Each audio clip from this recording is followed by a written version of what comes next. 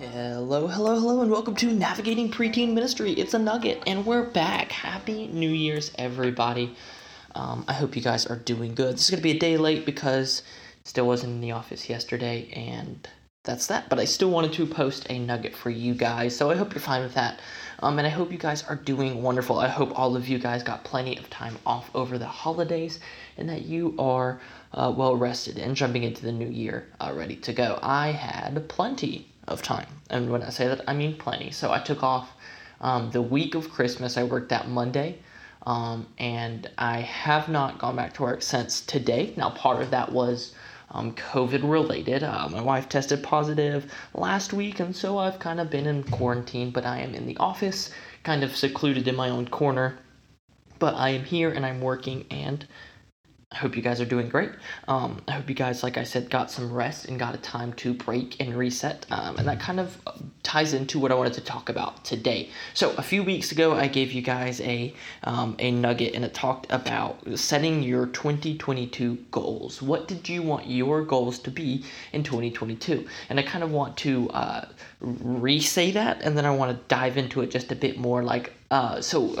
Basically what I said was write some goals for 2022, set them somewhere, put a reminder on your phone that'll put them up for you at the end of the year or whatever, and kind of at the end of the year see where you went, and then have your goals, plastered somewhere so that when you look at that you are seeking after something this year. You have a goal in mind this year to do something, and you want to reach that goal. So, for instance, for me, my goal this year is to set up systems within my ministry that kind of target the areas that give me the most anxiety and stress when it comes to working, right? So volunteer recruiting is my biggest weakness, I would say.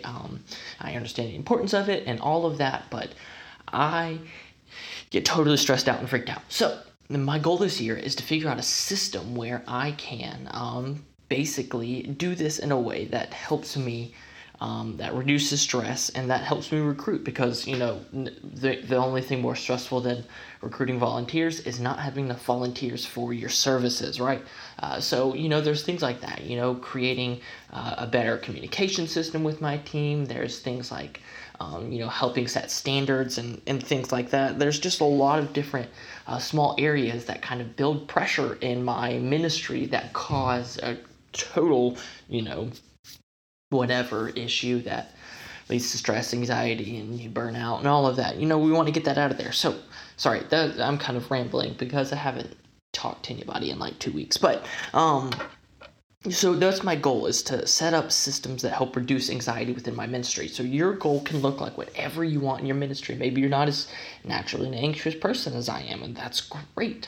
But set some goals for 2020. And then what I really wanted to say is bounce off of the New Year's, right? If there is a buzz in electricity. I used to have this mentality of everyone just gets on the hype train for New Year's, and I'm not going to do any New Year's resolutions because whatever, they never work or whatever. And I was thinking in the shower this morning, and I was like, yeah, I used to think like that, but I mean, you're never going to change if you make excuses like you're never going to change, If I say I'm never going to work on myself because I know it's not going to work, well, of course, it's a self-fulfilling prophecy. And so I want you